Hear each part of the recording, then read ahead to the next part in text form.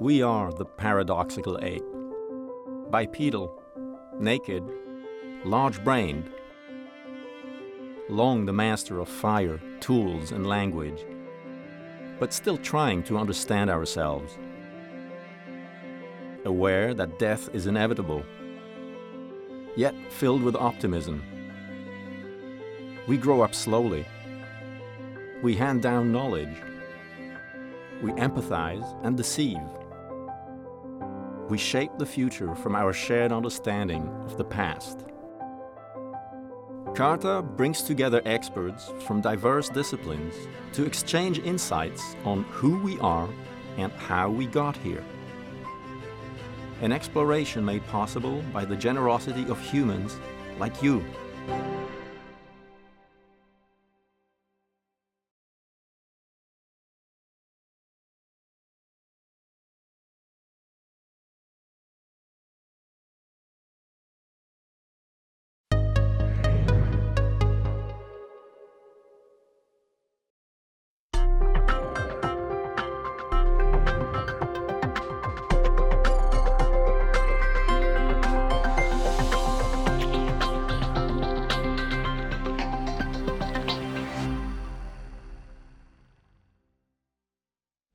Thank you, and thank you for inviting me to this fascinating symposium.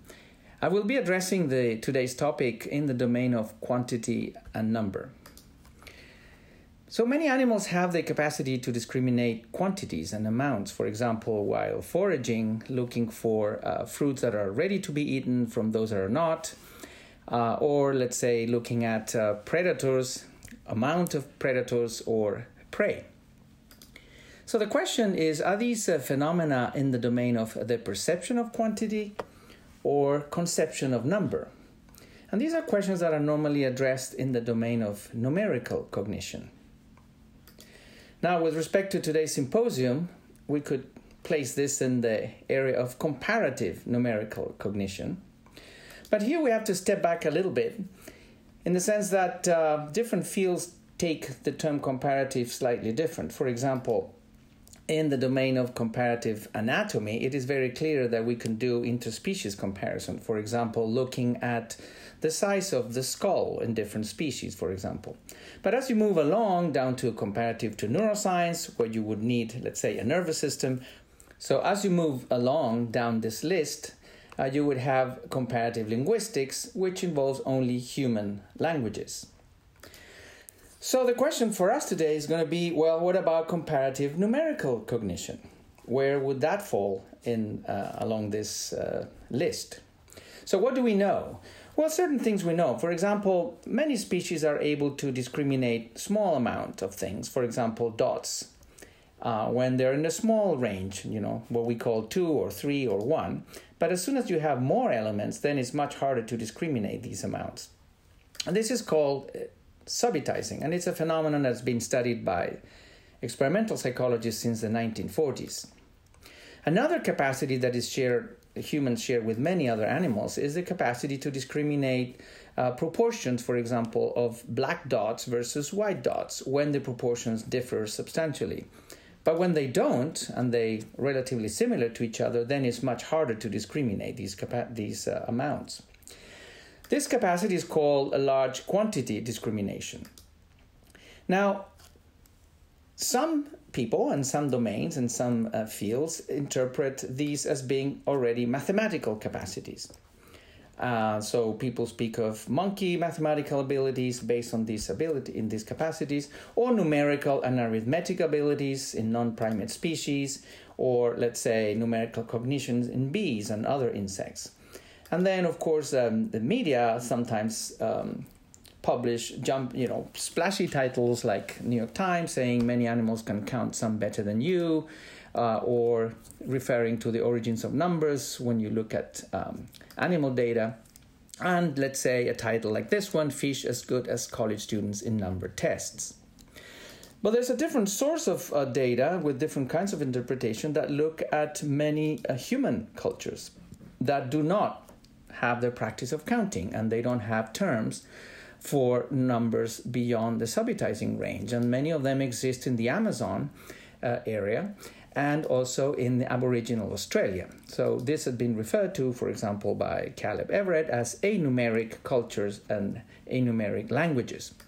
So here we seem to have a clash between the data that comes from, let's say, from animal cognition, saying that, bees and other insects can count, and at the same time having the problem of human cultures with very sophisticated languages and smart people adapting in very challenging environments, not counting. So in the first group, you have primarily data coming from animal cognition, child psychology, and cognitive neuroscience. And I put here a tilde indicating that it's not all of them, but it's many people with more a nativist approach. And on the other hand, we have more anthropology and linguistic typology, bringing the data I was just describing. So we seem to have an impasse between what is being reported and particularly when we want to address the question, is there an evolved capacity for number? So the group on the left would tend to say that there is a biologically evolved capacity that is specific for number and arithmetic. Whereas on the other side, we would have a capacities for numbers are emerge from cultural practices and learning and language. So what do we find when we read these articles is that quite a bit of a confusion in the use of the terms, for example, numeral, which is a sign for number, not number itself, or the definition of counting, or what is arithmetic and what is mathematics. So the term, when we look at the literature, we see sloppy and inconsistent concepts within and across disciplines leading to different views. So if we want to do comparative work, we need unambiguous and terminology, clear concepts, and sound theories. So what are the problems that we identify? Well, on the one hand, we can see that there's loose terminology, as I was saying, and unfortunately the term number is used in everyday language, like in passport number or phone number, and also in technical domains, ordinal number or transfinite numbers. And those tend to be very different notions of number. Now, as we said, the literature is filled with confusing terminology, how number is used, and sometimes is referring to many of these concepts here, or sometimes refers to something that is exact, sometimes is approximate, sometimes is symbolic, sometimes is non-symbolic. So when it comes to talk about numerical cognition, then we have a problem of what really is hidden under this term numerical, when we say numerical abilities or numerical processing, numerical stimulus. Another problem that we can identify is an overinterpretation of trained animal data. So results from training are often arduous and require considerable environmental support, intentionally concocted and designed by humans. So, for example, if let's say we can have monkeys learning how to walk on stilts or a bicycle, but the question with respect to the evolution of locomotion in primates, we need to ask, is that really useful, or what do we learn if we want to address that question? So something similar happens when we train animals in our environmentally, humanly designed environments when we put these animals into these heavy trainings. So the training process usually follows extensive and dedicated training, which sometimes takes years to complete. For example, a quote from a practitioner says, here, training a monkey on a simple quantity match to sample task can take over 4 months and 20,000 trials, only to achieve discrimination of collections at a 3-to-4 ratio with a 75% accuracy. So the trained animal data really inform many interesting questions. There's no doubt about that. But it's not necessarily about biological evolution and biological endowment. Another source of problems is that there's been pretty much a disregard for crucial human data. So while most numerical cognition studies have been done in industrialized societies with writing practices, well-established curriculum and schooling from young age and so on, this poses a problem for evolutionary claims. So we want to know, for example, how is quantity handled in non-industrialized societies? And in this case, we can see that all known cultures have used in one way or another natural quantifiers, terms like English few or several or many and so on, but by no means they all exhibit exact quantification. So for example, a recent study, a survey in Aboriginal Australia of nearly 200 languages from 13 different linguistic families, reported that nearly 90% of these cultures lack numerals beyond 5. So this is words or terms or expressions that go beyond the subitizing range. And similar results have been observed in groups of hunter-gatherer cultures in South America and in Africa. So in sum, language by itself does not lead to number, appears to be necessary but not sufficient for exact quantification, which seems to be a cultural trait, not a specific biological trait. So some distinctions are needed here. So while we know that some animals have a capacity to discriminate, let's say, chromatic experiences, let's say red from green, or the quantity, amount, when we say that this group here, the top group, has 9 elements and the one on the bottom has 8, we are involved in symbolic reference. And this appears to be exclusively human capacity. We could refer to this in other languages like nueve and ocho in Spanish, or using Roman numerals, or let's say other bases in mathematical notation to refer to these quantities.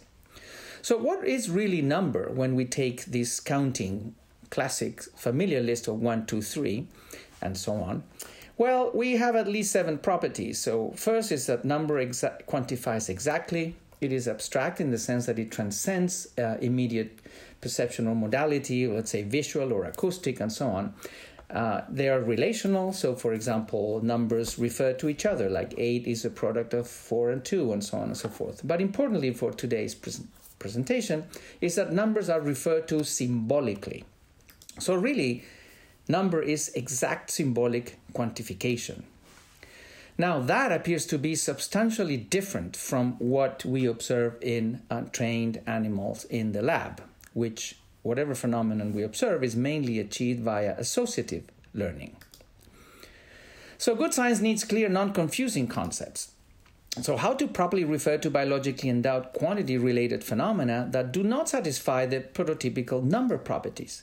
In other words, in this picture, how do we refer to this part of the picture? Well, we can't really call that numerical in the sense that it lacks properties like symbolic reference. And it's not really quantitative in the sense that it's opposed to qualitative. So we refer to it as quantical capacities. So if we have here a schematic representation of handling of discrete quantity from small amounts to larger amounts in center periphery wise, here on the bottom left we have, let's say, subitizing and large quantity discrimination, which we share with many animals and fall in the non-symbolic domain. But symbolic reference allows us to have another type of handling which allows for natural quantifiers and exact quantification. Natural here like few, many, and so on in white, and then exact quantification in blue, going from oral language to written practices into increasingly more sophisticated mathematical notation. The point is that quantical cognition is biologically endowed, while numerical cognition is not biologically evolvable. And here I'm going to quote Terry Deacon, saying symbolic reference must be acquired by learning and lacks both the natural associations and transgenerational reproductive consequences that would make such references biologically evolvable.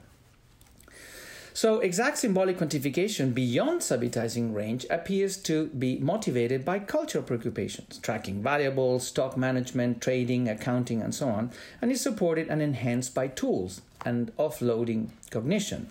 It requires enculturation. For example, Incas in South America did not have writing as far as we know, but they had material anchors to support calculations, for example. Or grammatical and lexical tools, as been reported by Nick Evans in Papuan languages. Or, of course, writing technology, which was invented only 6,000 years ago. In any case, all these cases require conventionalized symbolic reference for exact quantification. Now, when there is number, it's commonly expressed in base 5 or base 10. Maybe because we have 5 fingers in our hands, pentadactylism, which is an anatomical trait. The thing is that many animals, many mammals, have this trait. Pentadactylism is observed in gorillas, in monkeys, in raccoons, and as I said, many, many animals, bats and seals and so on. So here we have an evolved anatomical trait that is present in many animals. However, symbolic reference is not present. So the hand cannot be recruited symbolically for, let's say, counting. And another important aspect is that even in the case of humans, it's not that because we have symbolic reference, we have one way that is genetically determined for how to keep track of numbers using our bodies. The work of Bender and Beller has shown many variations across human cultures of how, for example, the number 8 is characterized using our anatomical feature of pentadactylism. So what happens when there is written exact symbolic number? Well, even in that case, seems to be mediated by culturally shaped cortical phenotypical plasticity. For example, Tang et al. Showed that with a numerical task given to English native speakers and Chinese native speakers, you would have a different kind of recruitment of neural population. For example, in the English speakers, more activity in the perisylvian area, Broca's area and Wernicke's area compared to the Chinese group, and so on. So exact quantification or number then really is not a biological trait but a cultural trait. It builds on biologically evolved preconditions like subitizing and large quantity discrimination, supported by symbolic reference, which is not biologically evolvable, brought forth by cultural practices and preoccupations, along with biological phenomena that support teaching, learning, and specific phenotypical plasticity, biological enculturation. So, number, with respect to our topic today in comparative anthropogeny, well, although ubiquitous today in the industrialized world, numerical cognition like geometry, music, or visual arts should not be taken at a face value. The answer to the question of what it takes to move from quantical to numerical cognition is not trivial. Indeed, only some humans, in the right socio-historic context and after tens of thousands of years, have made that leap. So we have outstanding questions, of course. For example, what selective pressures may have given rise to quantical cognition? What does it take to move from quantical cognition to numerical cognition? What is the role of natural quantifiers in the consolidation of exact number in children? Building on quantical cognition, how does exact symbolic quantification get grounded and neurally instantiated? And ultimately, how does biological evolution accommodate and support enculturation, symbolic learning, and cultural evolution in the human species? These are questions that now, along with colleagues Andrea Bender, Francesco De Rico, and Russell Gray, we're starting to address with a recently awarded grant by the European Research Council in our project, Quanta, Evolution of Cognitive Tools for Quantification. Thank you very much for listening. Thank you for all the students who have supported this work and the funding agencies, and I'm happy to take questions when at the end of the session. Thank you.